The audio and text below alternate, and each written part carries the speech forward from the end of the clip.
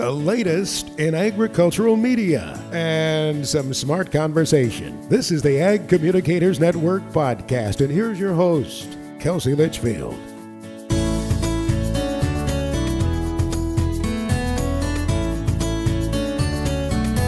Welcome to episode 9 of the AgCom Network podcast. I'm your host, Kelsey Litchfield, and today I'm joined by Holly Martin, publisher at High Plains Midwest Ag Journal. Today we're going to take a walk in Holly's shoes and learn about her transition from being an editor and then to being a publisher. Thanks for joining, Holly. How's it going? I am great. It's great to be here. Great. How are things going over in Kansas? Harvest is still rolling along. The guys are probably feeling a little bit of pressure because they're still in the field and right. Wanting to get done. And unlike normal, we have had a very, very wet fall. And so it's been a tad bit frustrating to them. So I know that they're anxious to get it all wrapped up and get the equipment in the shed for the season. Right. I think that's a good central story for a lot of people across the Midwest and across the country. We're hunkering down into those final moments of harvest. Today we're going to discuss, Holly, how you started out as an editor and now how you balance as being a publisher and working closely with advertising and editorial. But before we get too far, do you want to tell us a little bit about yourself and how you started into this career? Yeah, sure. I grew up on a farm in South Central Kansas, a dairy farm that is about as diversified today as it possibly could be. Dairy, beef, small grains like wheat and row crops, alfalfa, beef cow herd. So it is about as diversified as you could possibly be. My dad even has a garden that he calls it, but it's, as my son said, it's actually a field. So has sweet corn, lots of tomatoes, all that kind of stuff. So that's my background and kind of set me on the path to loving agriculture. I was a big part of 4-H and that formed my early years, of course. And then I went to K-State and ended up in animal science with an animal science degree. And about a year before I graduated, I realized that I had a lot of communications courses and could add an ag journalism degree at the same time. And so without going to any extra school. So I took all my electives that last year, I guess maybe it was a year and a half, and ended up with an ag communications degree as well.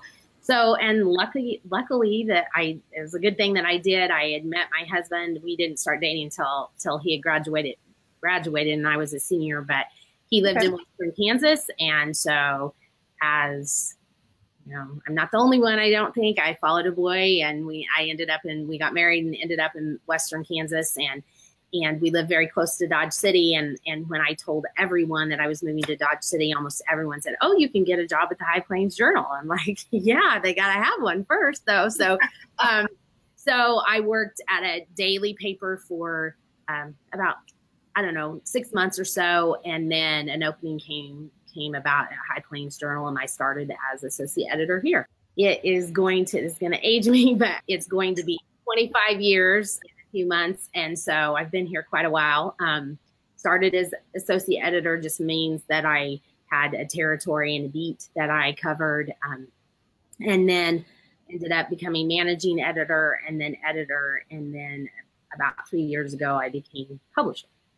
So next question we have for you. So what was the transition from editorial to being a publisher like? I guess I wasn't really expecting it, which was part of, I guess where I was at. I just was really, really loving being an editor, and I loved all the things that involved.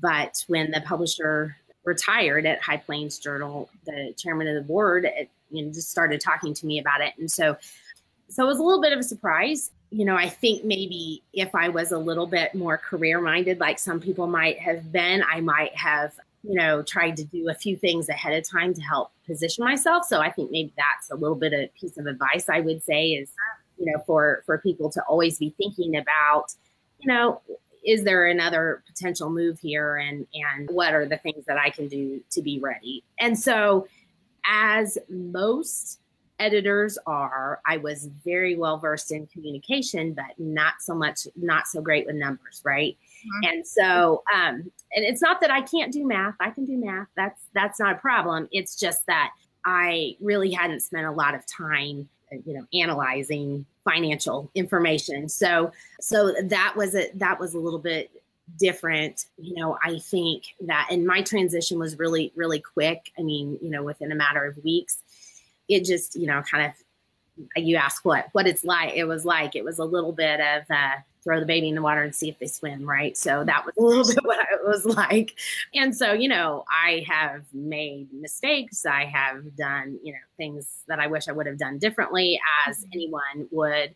But at the same time, it's been very good and very exciting to be a part, to have a change in your career at this point in your career. It was good to have new challenges and new things to think about, and be able to hit those head on, I guess. Right. You said facing new challenges. One thing, as being a young person, I still want to feel challenged every day when I go into work. I don't like to sit around and twiddle my thumbs and be complacent for very long. I think here we are on the Ag Communicators Network live broadcast, right? I think if you are always hungry for new information and figuring out new ways, I think that's a great way to just have, just to have that need for that kind of information. And AEA certainly does that and helps you do that, or fills that need of trying to find new information. And I would say, maybe step outside of your comfort zone a little bit. There's always things that you can do. And one of the things that I think was good for me was, if you're talking about associations, I was encouraged very early on to become a member of NAMA, which is the agri-marketing, it's the advertising PR side of things. And so I did that. And I think that was a great move, because I was able to make a lot of connections in that part of the world as well, but really learn some of the challenges that side of the business is addressing, and, kind of be able to even give the editor's perspective to them. That was a good way to come up with some of those things. And all along, I think it's always good to, whatever kind of experience you can get, however you can get it, just never be afraid to jump right in and try it. Definitely. And I agree with that. Never be afraid to jump in and just do it. Mm-hmm. Well, we all make mistakes somehow, some way, but that's the way you learn and that's the way you grow. So I completely agree. So Holly, what surprised you most from that transition to editor to publisher?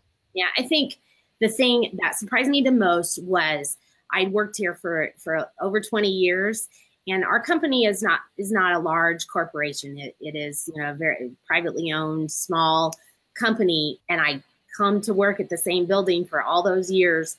And I felt like I knew the other parts of the business, the advertising and sales part of the accounting, circulation, all those things. I felt like I knew those, and I did. I mean, there was always so much more to learn. And I think maybe that was the biggest surprise, was that although I felt like I had a good handle on it, I'm still learning things today about circulation or accounting, or, sales that I didn't know. I guess that it makes sense. I don't know why I was surprised, but I certainly was. Well, I think every new job you go in, like we were saying, you grow and you learn in it, and you find things that you were like, oh, I didn't know that this was going to entail this or entail that. But kind of jumping on to the other side, what didn't surprise you so much transitioning from editor to publisher? One of the, and I it's okay if I brag a little bit, right? I think High Plains Journal, I think one of the things that is really awesome about the High Plains Journal is that it is a small company, and I can literally look out my door and see the sales manager, sales director's office. And so we are very well connected across the different pillars of our company. And that doesn't mean that we don't have silos and we don't have communication problems and all the things that everybody else has, because we have those. But it was easy on me because I had been a part of a lot of those different things that bridged the different departments. I probably was more in tune with sales and, and that part of the business than other editors might have been. So now being in the publisher role, what would you tell editors now that you wish you would have told yourself back when you were an editor? For us, and maybe it's different because I come from the editorial side. I don't know. And all I can talk about is my experience. But, I think that it's very key for us at High Plains Journal to keep farmers and ranchers in mind all the time. And so when we go on sales calls, when we talk about circulation, when we talk about anything, these people around here are so sick of me saying that if we keep farmers and ranchers in mind, that everything else will take care of itself. I think that editors, I don't think, need to keep the blinders on. They certainly need to realize that the contact and the relationships that they make with the readers are part of what sales and circulation is leveraging in order to make the company successful. But that doesn't mean that they live just in that spot and they can't be aware of those other things. And however their publishing company balances it is how they position their company, right? But we found over the years that if you're going to write a story that may not be very friendly to an advertiser, I always think that it's probably better, you're going to run with the story, but it's probably better that they hear it from us, that it's coming out. You can communicate with that ad rep, or you can communicate with that client to say, just a heads up, this is what we're doing. This is, I don't think it hurts anything. And I think it allows your ad rep to establish a good relationship with that client. And so I think maybe, I don't know if it's this way in every company, but I know in our company, that's how we prioritize things. And we always try to understand that those guys are the most important people. And that doesn't mean that the things that advertising does. I think one of the things that I think advertising wishes editors know is that some of those pieces that advertising propels and works on and are just as important to producers as the things that they write. And so they have to be aware of that and understand that there's a balance there. Mm-hmm. I was going to say, you just answered my next question. I was like, what? Did she read through the questions that we had prepared? But no, I think I hope everyone that's tuning in is really thinking through these answers and thinking, how can I be better in my position? How can I work better with others, no matter what position that they are in? Because at the end of the day, whether you're a magazine or a newspaper or something like that, you each have a goal to serve your readers. Looking towards 2019, what advice do you share that people can be doing right now to prepare to work with advertising or editors and publishers in general? Yeah, I think that is a little bit about, making sure that you're connected. If you're dividing your company in our company, we have three main pillars, which is editorial, circulation, which is sort of a part of sales, but then sales and advertising, right? And so, just trying to understand what those initiatives are and share information from one part of the company to another, I think is really important. And I don't know if that has anything to do with 2019, but it is something kind of relating to what I was talking about earlier, is that I would, for an editor, specifically, if we're talking to editors and some things another thing that we would wish advertisers knew or that we could do that would help or whatever. I always think that, being creative beyond just what you are required to do is always really valuable to a company and to a publisher. And so, if there's topics or ideas of ways that you can connect with farmers and ranchers in a better way, or if there's, those things pushed up the hill to bosses and to publishers and over to the advertising side and ways that they can monetize it are always helpful. And we can't, as an editor, you can't sit in your spot and just hope that everything's, the advertising is going to pay your paycheck all the time. You have to help across the aisle if you can. And, I don't mean that you should ever compromise ethics or anything, but there's many, many ways that you can do that and help each other out. Right. Do you have an example of a way maybe that your company has thought outside the box when it came to being creative and reaching farmers and ranchers? Yeah. So, and it's a good example of that, working together with sales and editorial as well. And it's an old example, but it's by far our most popular program that we've ever done. We have a program we call All Aboard Wheat Harvest. And it is I was so sick of writing stories about what the protein level of wheat was and what the moisture content was and where they had started hauling. I mean, it was so boring. Nobody cared. I mean, I was like, we have to cover wheat harvest, but who cares, right? This is not a good way to cover it. So can we come up with something interesting? So I'm having those thoughts. And at the same time, our advertising, our national accounts manager was having conversations with some clients who were saying we need to reach advertisers in a different way. And so the accounts manager and the editorial staff got together and we sat down and we thought, we're trying to think of ways we could do it.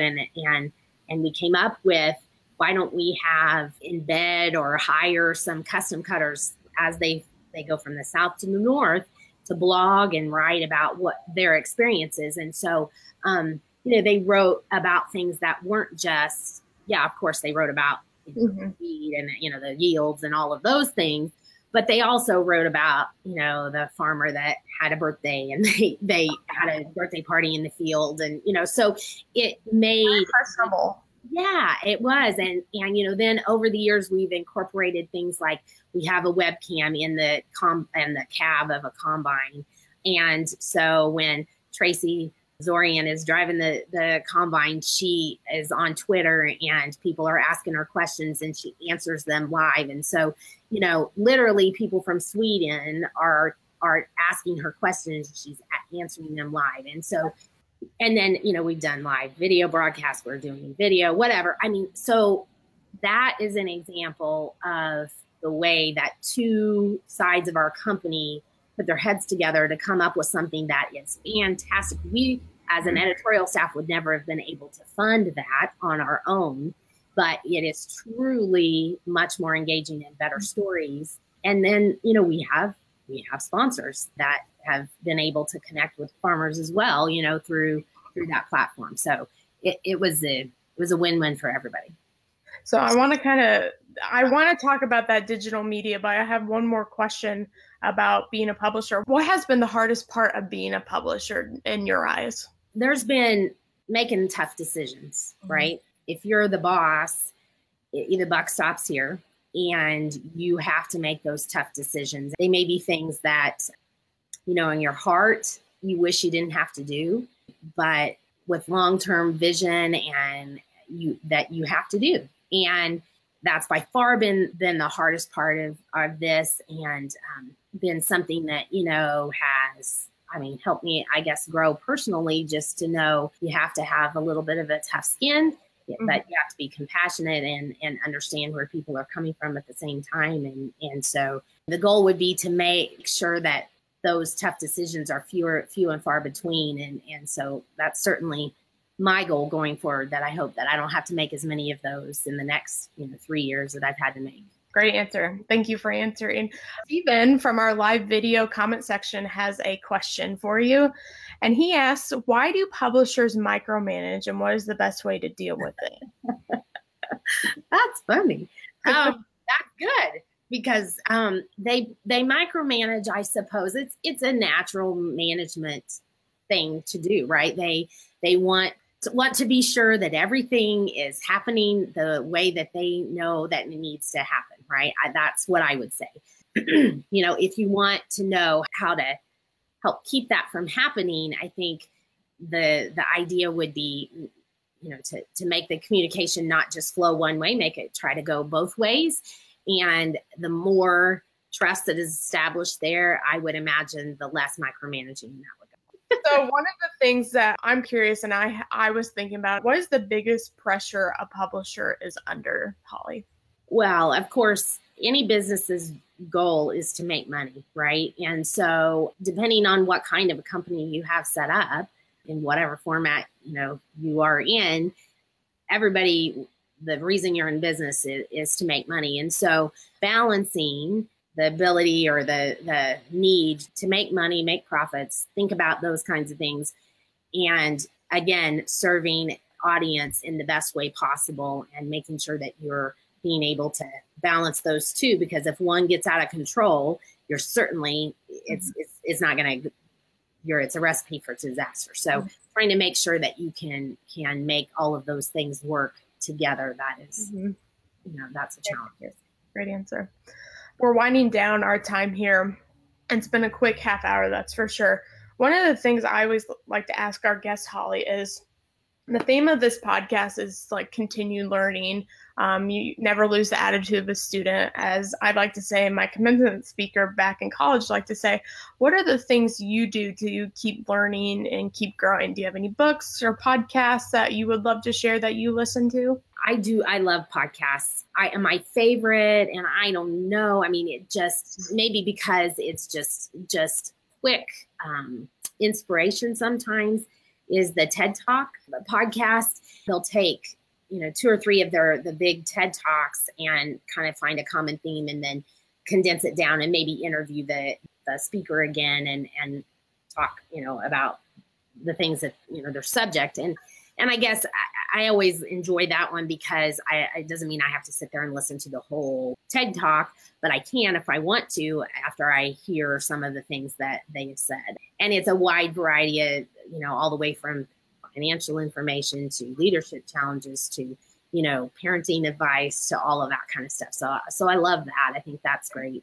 I agree. That's something that I always had TED Talks written down as something I want to listen to. It's always on my listen later list. But thank you for sharing, because I always forget about TED Talks, and they're so inspiring and so thought-provoking that they lead us in a great direction of thinking. Holly, is there anything else you want to add about transitioning from an editor to a publisher? I would love to see more people come from the editorial side sitting in this seat. And I think that's maybe one of the biggest, something that we didn't talk about, but one of the things that there's not, if you try to think about that, there's not a lot of people that do that. And why is that? And so is it because we aren't prepared, or is it because, companies are just more sales minded? And so, I would encourage anyone who has some career ambition to change roles within their company or into a different company to prepare themselves so that they are ready for that kind of a role.